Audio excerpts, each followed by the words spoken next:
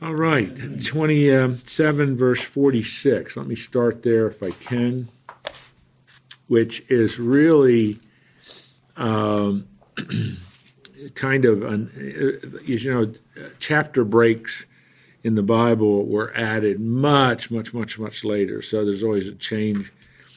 Is this a false chapter break? Because it does seem to conclude the material on Jacob's chicanery and his deception and all that he did. But it says something again about his mother, but it is clearly, she's got Esau in mind. I loathe my life. I'm in verse 46. This is Rebekah talking. Because of the Hittite women. Now notice that's plural. Now, why does that bring to our mind Esau? That was not a rhetorical question. Do you remember? Well, he married two Hittites. That's correct. That's correct. Esau had married couple, I think two, Hittite women. And remember, they're Canaanites. They are not Jews. They are not in any way related to the covenant. So then she concludes, if Jacob marries one of the Hittite women like these, one of the women of the land, what good will my life to me be? So, I mean, she's lamenting, she's concerned, and obviously because Jacob has left her because of the threat to his life from Esau, and all that is a part of the context. I mean, you see the depths of her despair. As we said last night, her duplicity, her deceptiveness, and Jacob was totally complicit in this. It's bearing its fruit now. And so her concern is that he will not marry a Hittite woman or a Canaanite. And her hope is that he will marry, of course, someone from her family. That is her extended family, which is why he's headed up north. So I think it's hard to know why would Moses is writing this. Why would Moses tell us this? What's the importance of this? And it's a little curious, but it certainly is indicating the despair of this woman, Rebekah, and it's certainly indicating the very difficult situation, the potential threat to the covenant line. You follow what I mean by that? Because Jacob is very clear from the text. Jacob is the covenant son. It will be Abraham, Isaac, Jacob. That it's not going to be Abraham, Isaac, Esau. It's never going to be Esau. So there is that in her mind, there is that perhaps distant, perhaps it's much closer and more real. My, what if he marries a Hittite? What if on his way, it's a 600-mile trip? What if he stops and spends time with a Hittite? I mean, she's just imagining all these scenarios that could happen. So it's very personal to her. She's his mother. Remember, Jacob's the favorite son of her. So it's just telling us this haunting, difficult, wrenching situation that exists because of what has had to happen. Because of her duplicity and her deceitfulness and this plot that she hatched, she's lost her son. As I suggested to you last week, there is no evidence from the scriptures that she ever saw Jacob again. By the time he comes back into the land, every indication is she's dead. So, I mean, this is a hard moment for her. I mean, I don't know how else to think about that. Now, chapter 28 is a very, very, very important chapter. Yes. So is it also possible that she's fearful of her position with God because she has interfered with his plan, or tried to interfere with his plan? I'm not sure what you mean by her position with God. In a very real sense, I think we could conclude, at least for now, that her relationship with God is not very close. Right. I mean, she has done things that that would not have been pleasing to the Lord. So if that is, and I'm just trying to get back of all you're asking in terms of your question, I think if that is part of how, yes, I think that's a part of it too. I mean, Rebecca is feeling, there's emotion in these words of verse 46. She is feeling all that goes with the results of sin. She has done very, very deceitful things here. She has betrayed her husband. She's betrayed her son. I mean, and we talked about that the other week. She's bought that end justifies the means ethic. I'm putting a 21st century spin on something like this, but she really is. She knows the end. She knows that. God told her that. Your second born is going to rule over the firstborn. Your second born is the covenant. So she knows that. God told her that. Because remember, there are two babies in her womb, and they're fighting it out. You know, there's really strong Hebrew language there.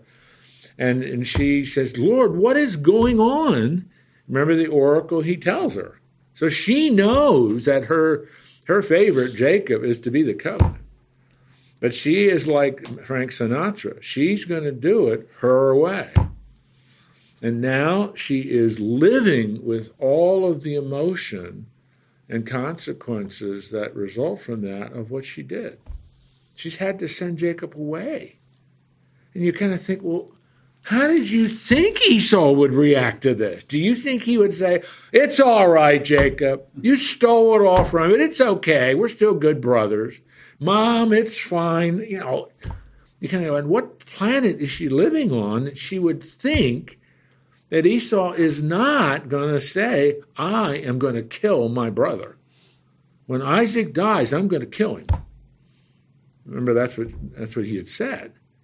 So she's just now dealing with the consequences.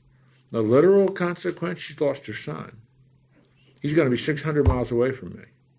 And then the emotion, oh my, I think, what if on the way he stops and falls in love with a Hittite woman or starts having sexual relations with her and they get connected and they get married? Then, oh my goodness.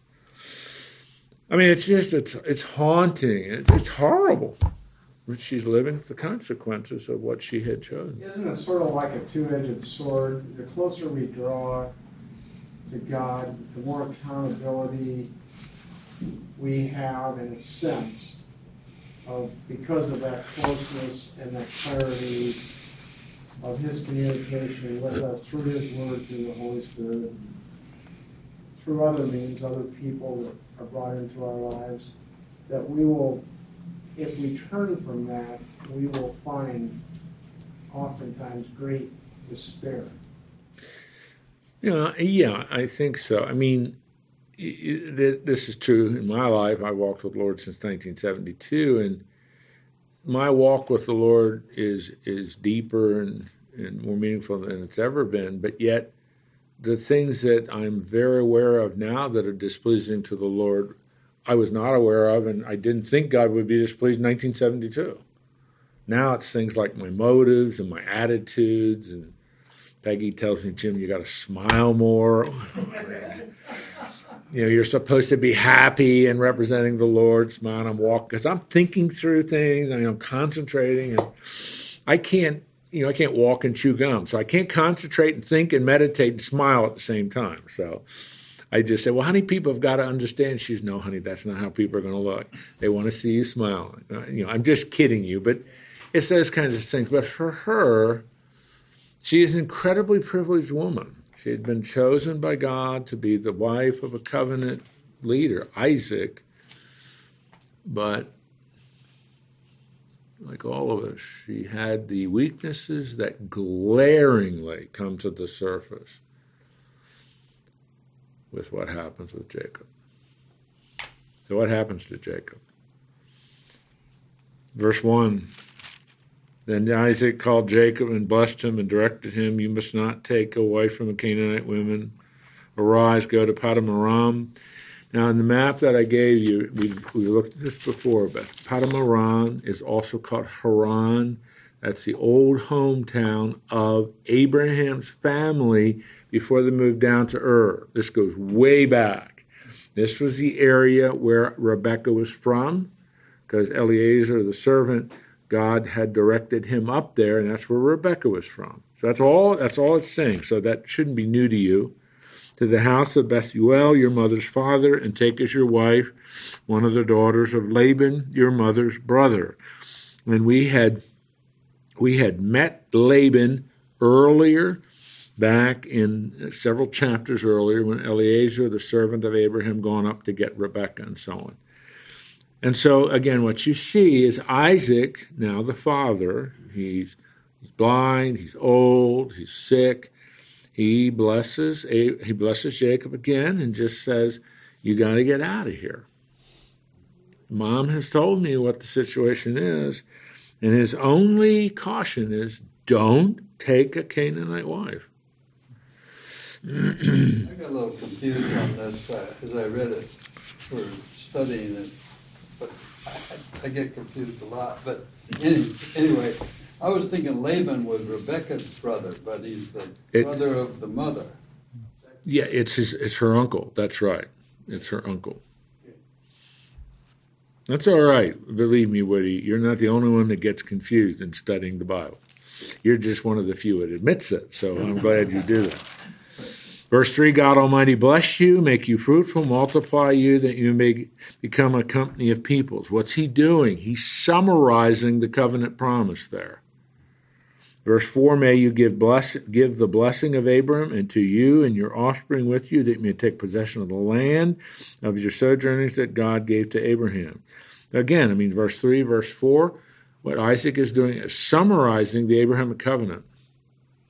Very clear. He understands Jacob is going to get the covenant, inherit, be a part of the covenant line. So, and that had been promised good night when they were born, that Jacob would be the one. Thus Isaac sent Jacob away, and he went to Padamaram and to Laban, son of Bethuel the Aramean, brother of Rebekah, Jacob's and Esau's mother. Now Esau saw that Isaac had blessed Jacob and sent him away to Padamaram to take a wife from there. As he blessed him, as he directed him, you must not take a wife from a Canaanite woman. And Jacob had obeyed his father and his mother and gone to Padamaram. So when Esau saw that the Canaanite women did not please Isaac, his father, Esau went to Ishmael and took as his wife, besides the wives he had, Mahalath, the daughter of Ishmael, Abram's son, the sister of Nebaioth. Now that's an interesting piece of information. Esau was his father's favorite son. Esau sought to please his father. So what does Esau do to please his father? Doesn't get rid of his Hittite wives, but he takes another wife in the line of Ishmael.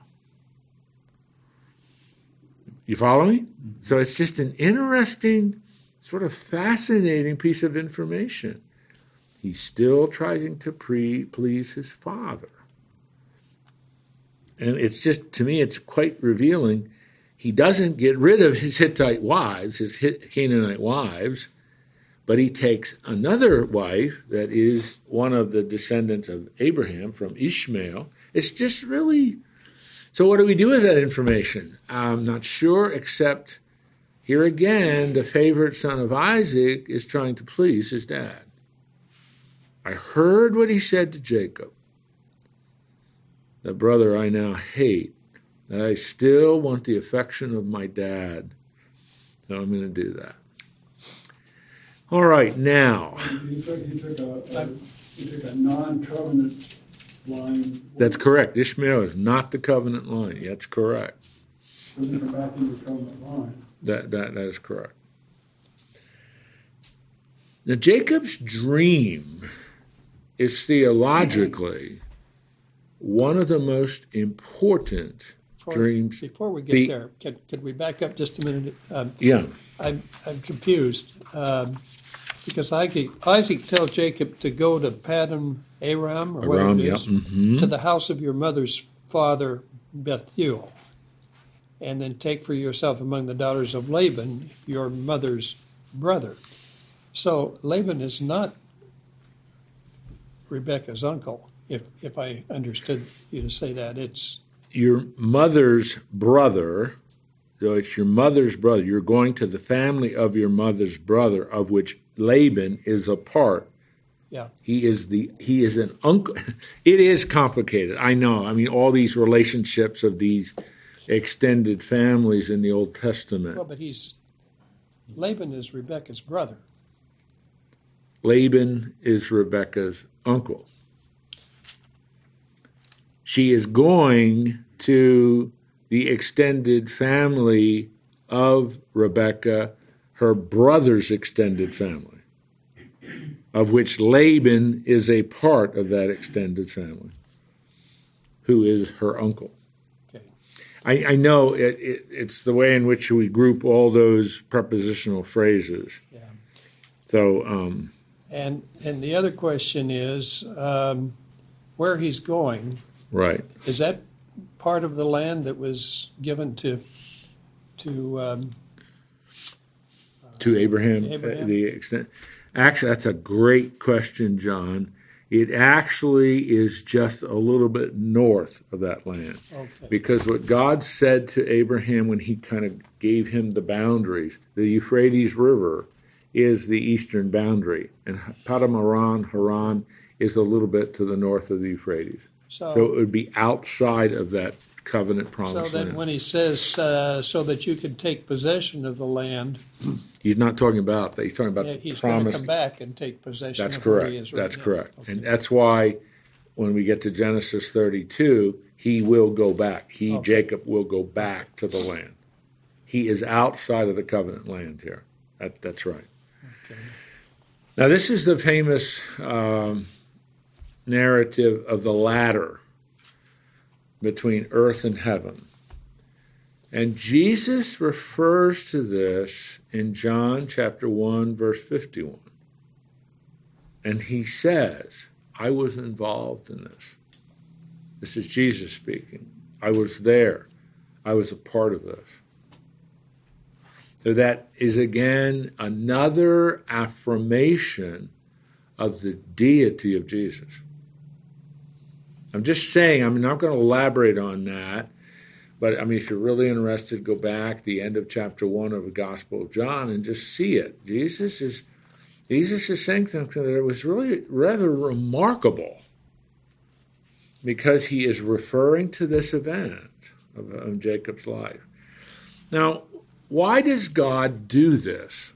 Why does God reveal himself? Because it's a ladder, or steps, it's kind of a difficult Hebrew word there, but whatever, it's connecting earth and heaven, and standing at the top of the ladder is Yahweh.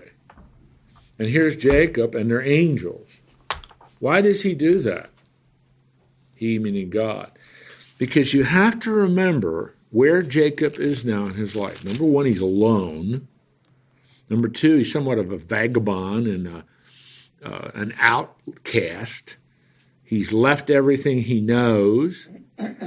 And he's just, you have to imagine that he is thinking, are the promises that my father just reviewed to me before I left home real? Am I truly the covenant son? Is truly God going to bless me the way my father said he would bless me? Because after all, I'm deceitful. I'm duplicitous.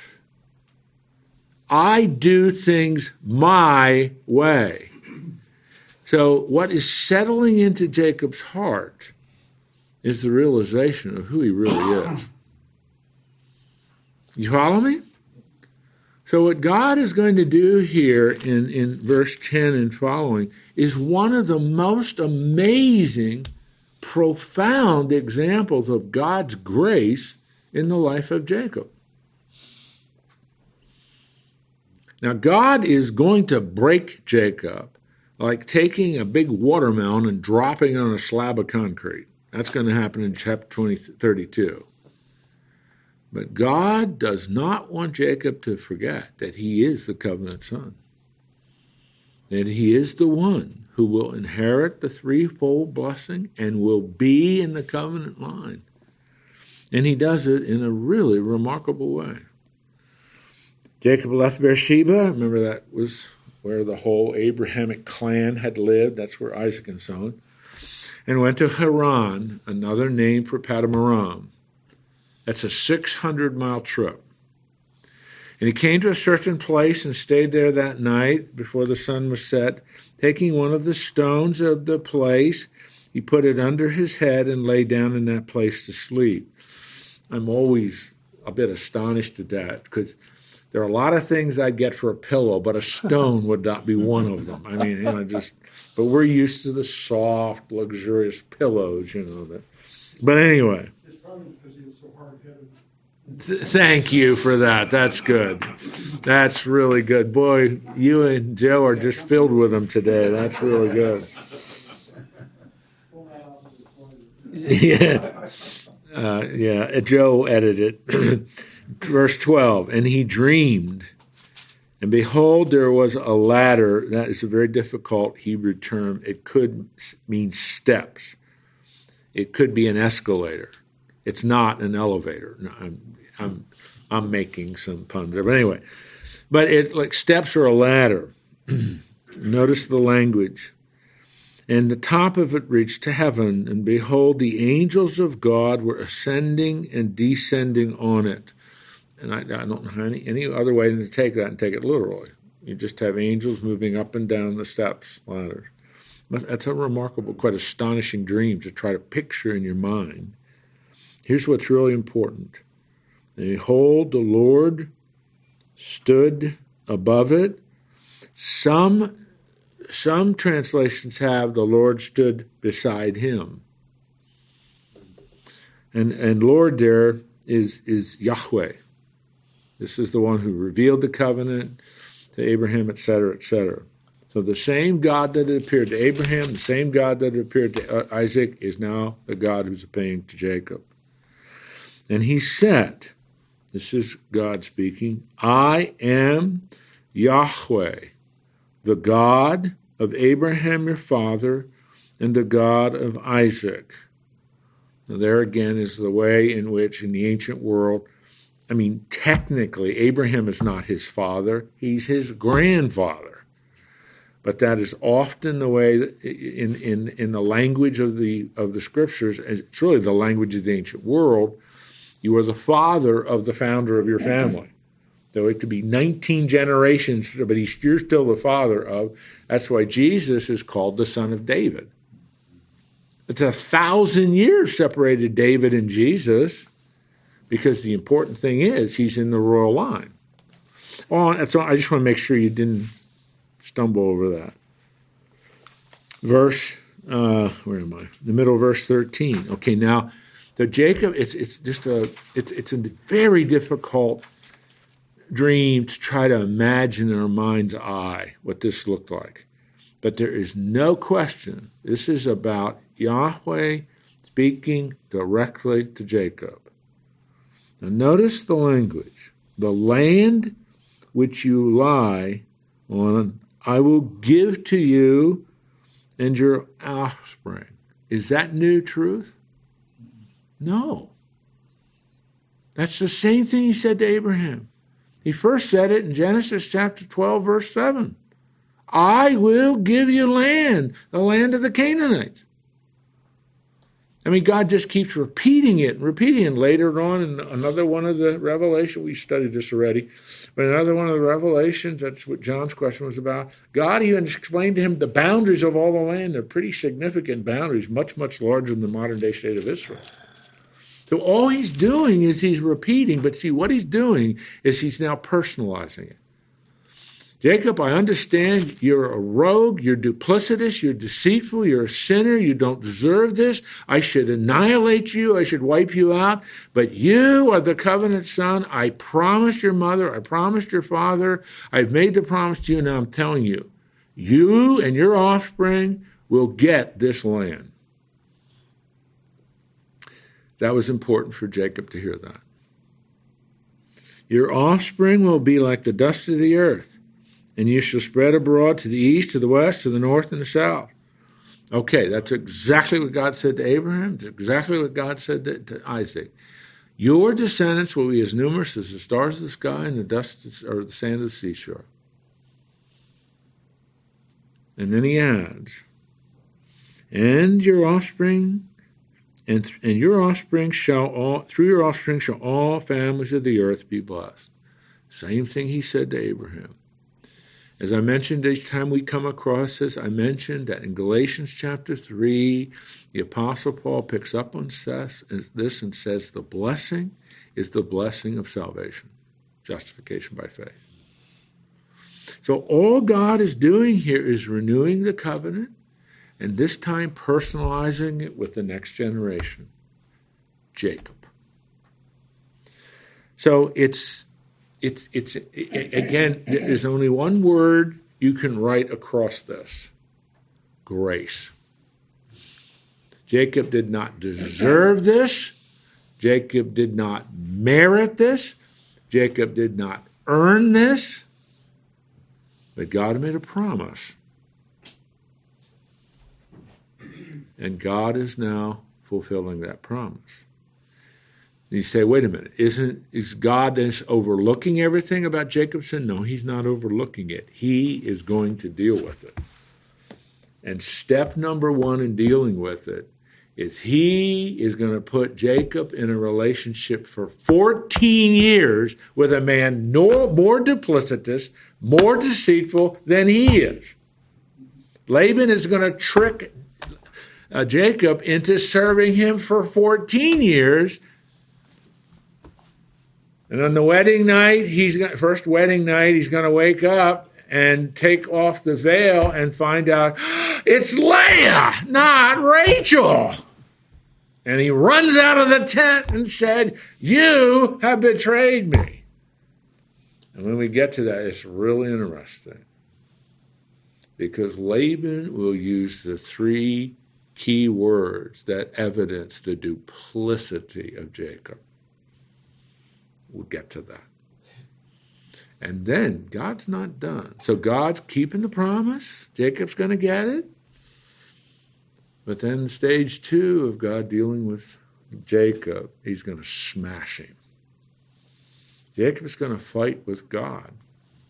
He's going to wrestle with the second person of the Trinity. And he's going to lose. Wouldn't it be unusual if he won? But he's going to lose, and God's going to cripple him. And he's going to limp into the promised land. So, God is not disallowing, ignoring, or overlooking Jacob's sin. But he made a promise. And God is a covenant-making, covenant-keeping God. He never goes back on a promise. And the only explanation for this in Jacob's life is grace. There's no other explanation for it. Okay? Isn't he, however, also putting some responsibility on Jacob? Oh, heavens. Because he, in verse 14, finishes up, and in thee and thy seed shall all the families, not just your family, all the families on earth be blessed. That's my translation, so I made this. Well, I'm not sure at this, that is absolutely true. The responsibility is on Jacob to carry out these promises. But I'm not sure I see it right here at this verse. So, That's American Standard. Is that because of... Well, I don't know. Read that again, because I still am not seeing what you're seeing with those words. But it says, and in thee and in thy seed shall all the families of the earth be blessed. That's just a declarative statement. It's just declaring it. It's not a conditional, unless I'm missing something. I see what you're saying. It's just declaring something. For this purpose. Yeah. Now, some of the things that's coming up in Jacob's life, which is what God wants to deal with him. But yeah. So all of the families of the earth that would mean the covenant and the non-covenant family. That's correct. So, It's and then that would be Jesus Christ, the eventual absolutely. as the salvation for the world. Yes. The one thing that I see it doesn't address is that the salvation is a gift that we have to accept, and it can't be bought. It's something we have to accept, and we have to humble ourselves to accept that gift. And that part is really revealed here. That comes in the New Testament. Well, that is a great question, a great observation.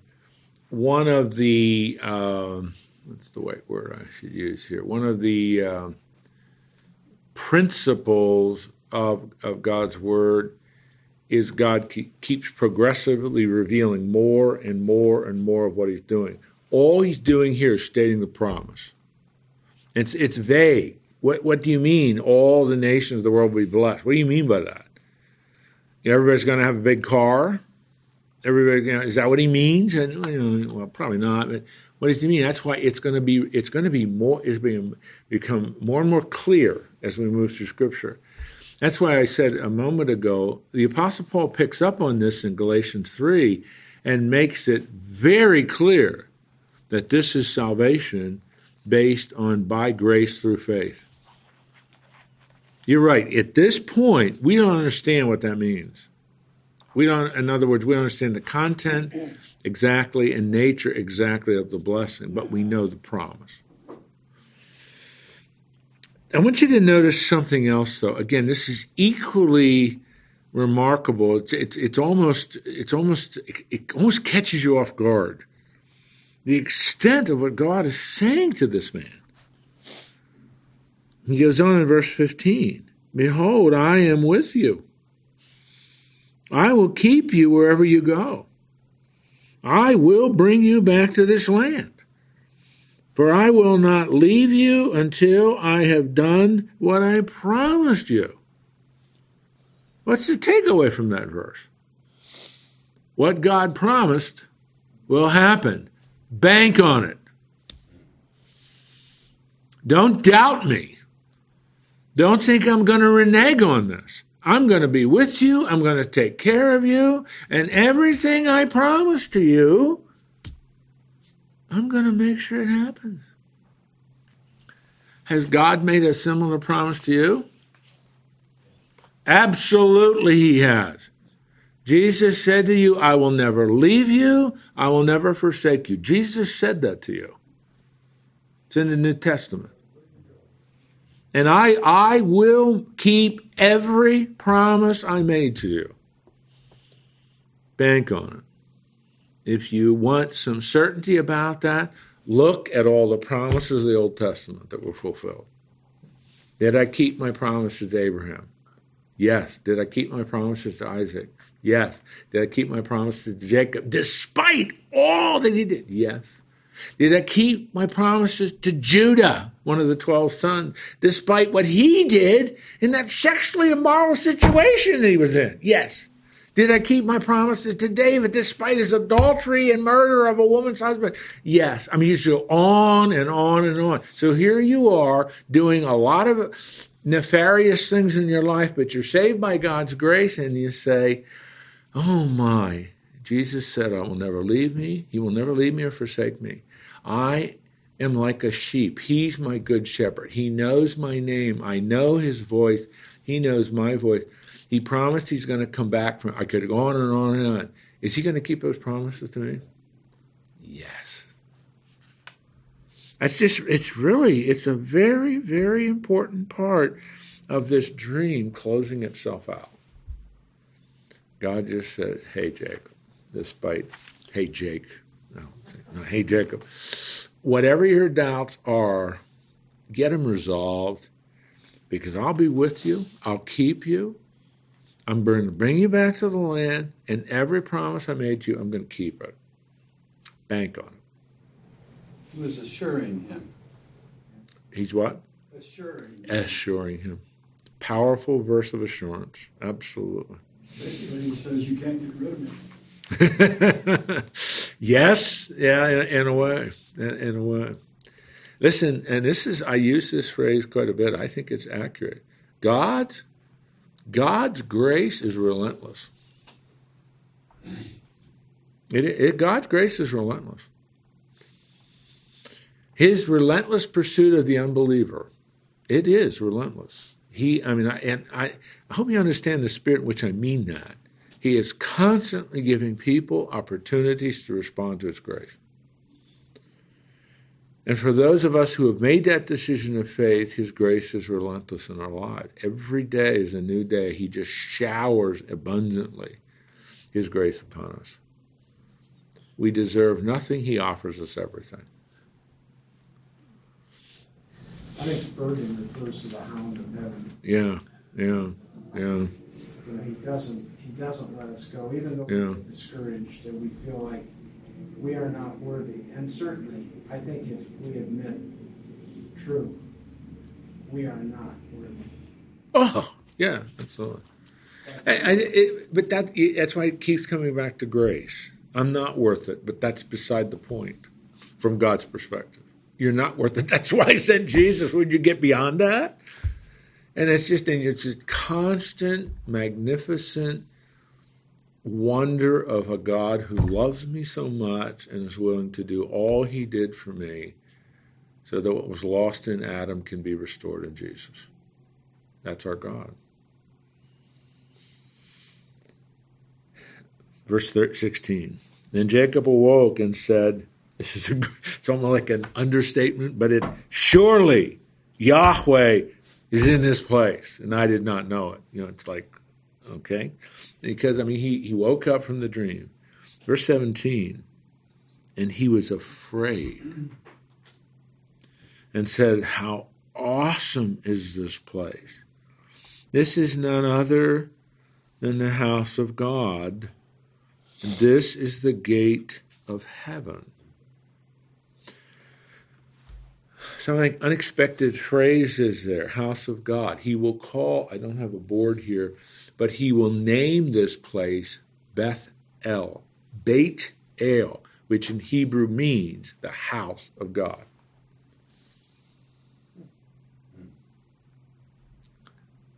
There's a city in the northeastern shore of the Sea of Galilee, one of the key cities, Beth Saida, Beit Saida, the house of the fishermen. It was a major fishing village. Peter and Andrew were from that.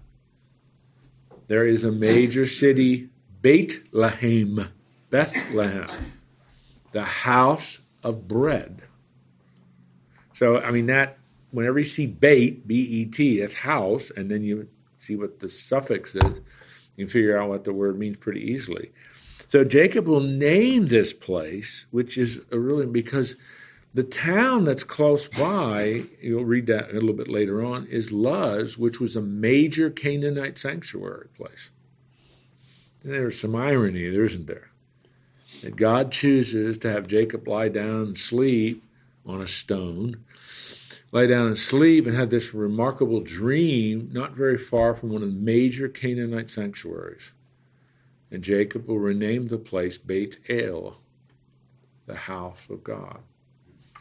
Just look for these very important signposts of these great saints recognizing a very significant event and changing the name of something. Now, I only got about 10 minutes here, but I want to give you the overview of what's in 18 through 22, because 18 through 22 is Jacob's response to this very, very important event in his life. There's a response of worship, verse 18. There's a response of a commemoration in verse 19. Then there's a response of dedication in verses 20 through 22. Let's look at each one. First, the response of worship. So early in the morning, Jacob took the stone that he had put under his head and set it up for a pillar. That's not hard. He just sits on an end, so it's like this. That's all it means. What's he doing? This is now a memorial. The Old Testament is all about memorials. The New Testament is all about memorials. So every time you see that, it reminds you of what happened there.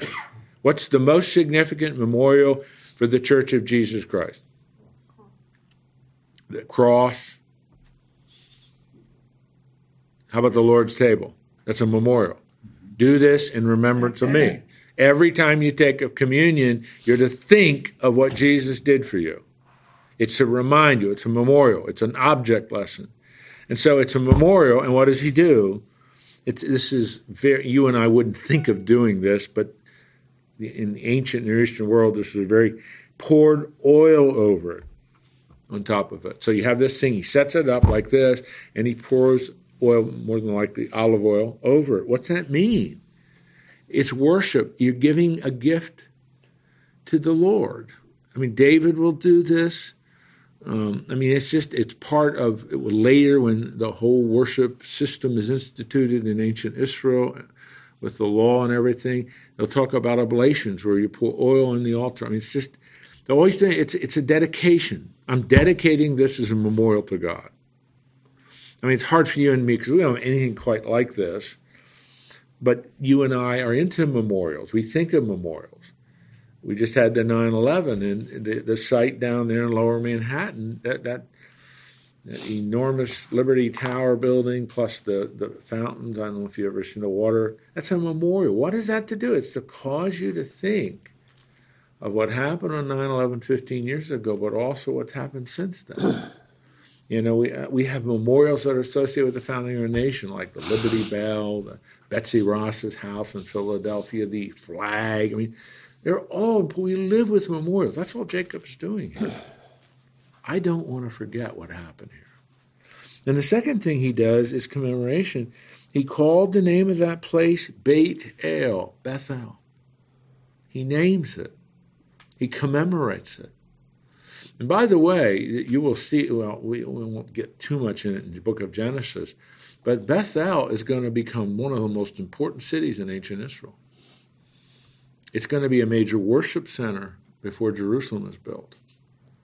So, I mean, it's just very significant. It's important for the rest of the scriptures. And as I mentioned just a little bit ago, the name of the city was Luz at first, L-U-Z. There's been a lot of archaeology done in that area. There's a lot of stuff that's been going on. And they've reached the conclusion this was L-U-Z, was a major Canaanite sanctuary site. So God, it's a polemic. God is showing victory. This is mine. This isn't Baal's. This is mine. And he establishes, in effect, by this name, this belongs to God. Now the third, maybe we will get this done. It's amazing. Then the third point is kind of a little bit longer, but a dedication of this. So it's a memorial, dedication. It's commemoration, change the name of the place, and then kind of a dedication. Then Jacob made a vow. Now, a vow is something that, again, I mean, we do it today, but this is a very religious and theological dimension to this. This is a vow to God. This is a promise to God. This is a commitment to God. Since God will be with me and keep me in this way, I will go and give me the bread to eat and clothing to wear so that I come to my Father's house in peace. Then the Lord shall be my God. It's an if-then, but it's the problem with that is when you and I think if then, we think, well, if this doesn't happen, then I ain't doing this. That's not the way to understand this structure in the Hebrew language. It's like, since God has said all this to me, then Yahweh shall be my God. He is establishing this deep, deep commitment to his God. He is dedicating his life to God. In belief, then, Say it again, please. Belief. Yes. I don't know if we want to use, 21st century language and say this is where Jacob is saved. I'm not sure we want to say that. I'm not sure we should say that. But what we're really saying is that Jacob here is committing himself to Yahweh. He's committing himself. I believe what he's told me. I believe that. He is my God. Yahweh is my God. And this stone which I've set up for a pillar shall be God's house. And all that you give me, I will give a full tenth of it. That's part of the vow. Is that the first mention of the tenth or? Well, it isn't. We saw that in chapter 13 when Abraham pays a tithe to Melchizedek after he plunders the Kedorlaomer armies and all that stuff. And that's a great, I don't know where your question's gone, but I'll anticipate it. There is no specific mention of in the scriptures of when that tenth has an origin. It seems to have been a practice, but it is then made a formal part of what God insists upon in the Levitical code. They are to give a tenth. But it's really interesting when you start really studying that, they actually, depending on which part of the year it was or which in the cycle of the Jubilee and all those things that get a little complicated, there are some years where the Israelite who was being faithful was to give 22% of their income. But the standard is 10%. So here, did Jacob learn this? Or is he, I don't think he's just pulling that fraction out of the air. His grandfather did that. I find it hard to believe that just wasn't part of the family tradition, that he wasn't taught this by Isaac. This is what Grandpa did. This is the situation with Grandpa. This was his life. I want to make sure you know that. But he's just this. What we can say, whether this is the point where he truly makes that faith commitment, like Abraham did in chapter 15, when verse 6, he believed God and it was counted to him as righteousness. The text doesn't say anything like this about Jacob. But at least we can say this is where Jacob becomes serious about his commitment to the Lord. So we perhaps presuppose that earlier, but here he's really serious about his commitment. Maybe this is where he's actually justified. So it's a very, very, very important part of Jacob's life. And I want to refer you back to something I said when we started. Look up John chapter 1, verse 51. Jesus refers to this and says, I was a part of that. I was there. I was involved in that. And this is now, meaning, what's here, this event, this is now what's come to earth. I am here, not to go back up to heaven. I'm here to accomplish my work. What Jacob saw was just a precursor to what I am here to do now. I'm going to finish the plan of redemption.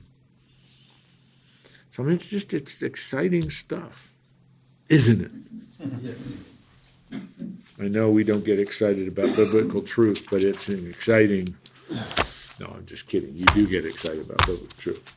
Now, I want to introduce chapter 29. Any questions, real quickly? We have another minute. And you want to take every second. Question here. Yeah, please. On the map, is this Bethel, the Bethel right Good there? point. Yes, it is. Yes. That was then formerly Luz right there. That's correct. So he actually kind of headed north from Beersheba. He did. He absolutely. He headed. Okay. Yes, he's following this. What he's doing, he's following the King's Highway, which it's a very old road system, but he's following that. It's right along the mountains. That's exactly, yes. Thank you, John. Okay. You can see where Bethel is. It's just, if you're in Beersheba, just keep going right along that line, right along the Jordan Valley, and you see Bethel.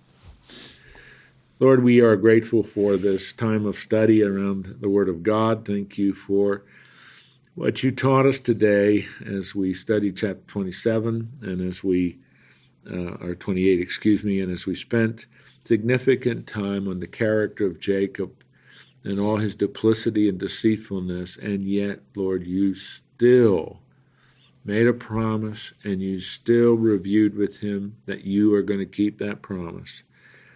Lord, your grace is all over that. Now you are going to deal with Jacob's character and his temperament. You're going to break him of it. You're going to remake him and renew him. But you are a covenant-making, covenant-keeping God. And you even said to Jacob, I will be with you. I will take care of you. I will provide for you. I'll bring you back to your land. I am going to do everything I said.